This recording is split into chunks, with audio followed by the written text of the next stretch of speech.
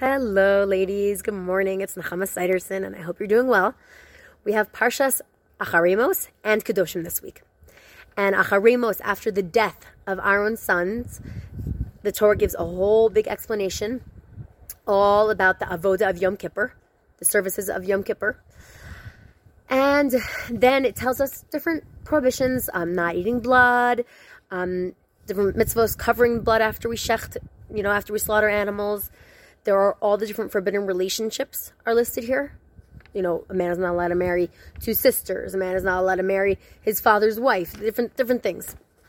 And then we have the holiness of Eretz Yisrael as discussed. I'm just telling you this because there's so much in here, and it's interesting to hear, this is where it's mentioned in the Torah. But what I love is Parshas Kedoshim. Kedoshim to you. Hashem tells Moshe to gather up Bnei Yisrael and tell them, you are holy. You shall be holy. Ki kadosh ani Hashem Elokechem, because I, Hashem, your God, am holy. And then what's interesting, you would think okay, be holy, but other than idol worship, there's really, I think, either all or most of the things mentioned in this list are going to be between man and his fellow man. Okay, so I'm going to tell you some of them. Revering your parents. Leaving gifts for the poor in your field. You're supposed to leave the corners. If you drop anything, you're supposed to leave them for the poor. There's laws about this, okay, about gifts for the poor. Don't steal. Don't lie. Don't swear falsely. You shouldn't withhold wage from your workers overnight because they might need it. Don't be a gossip monger amongst your nation. Don't curse the deaf. That's what we're going to talk about today. Don't place a stumbling block before the blind. Don't stand idly by while your friend is, his blood is being shed. This could apply in many ways, but, don't let him get hurt when you know about it, basically. Don't hate your brother in your heart. Don't bear a grudge. Don't take revenge. Love your fellow friend like yourself. Did you know that was in this week's Parsha? What touches me so deeply about this Parsha is that Hashem has such high expectations from his nation to be holy. And I think in a world that has lost its sense of values, a world gone insane, if you ask me, it really lifted my spirits to see these are the values that our nation holds by. And it's not just about what other people think or what other people say. We have to be intrinsically holy. Inside, we have to have the holiness, and we can make the decision to be holy no matter where we are and who we're with. It has nothing to do with necessarily who we're affecting, because it's about us. It doesn't matter if your lie doesn't matter to the person you're telling it to. You can't lie. It doesn't matter if the person that you're gossiping about never finds out or it doesn't affect him. You're not allowed to gossip. Hashem has really high standards for us. And one of the ones that touches me is that you're not allowed to curse a deaf person. The deaf person's never going to know. He's deaf.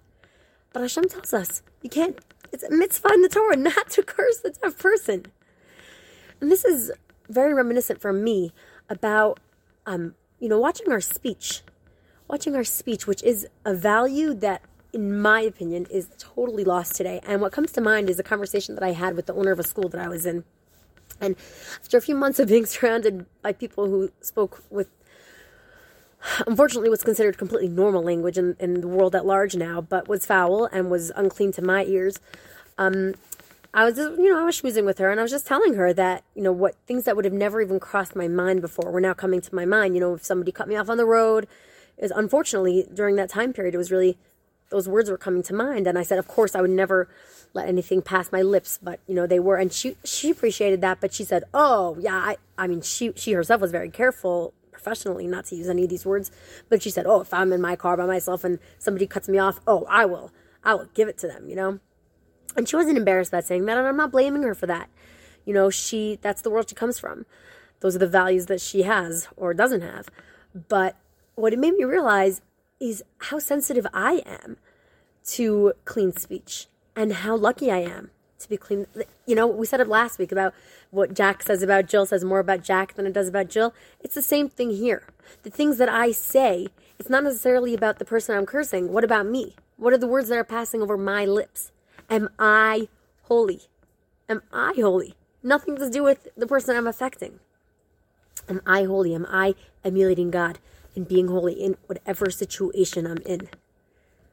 I think we can ask ourselves that question. And by the way, A lot of times we don't always know, or we're confused or whatever. This is a question we can ask ourselves. Is this kadosh? Is this holy? And I think sometimes we'll get the answer, even when before we were a little bit confused. Hatzlacha with that journey. As I always say, have a wonderful week and a wonderful Shabbos. Thank you for listening.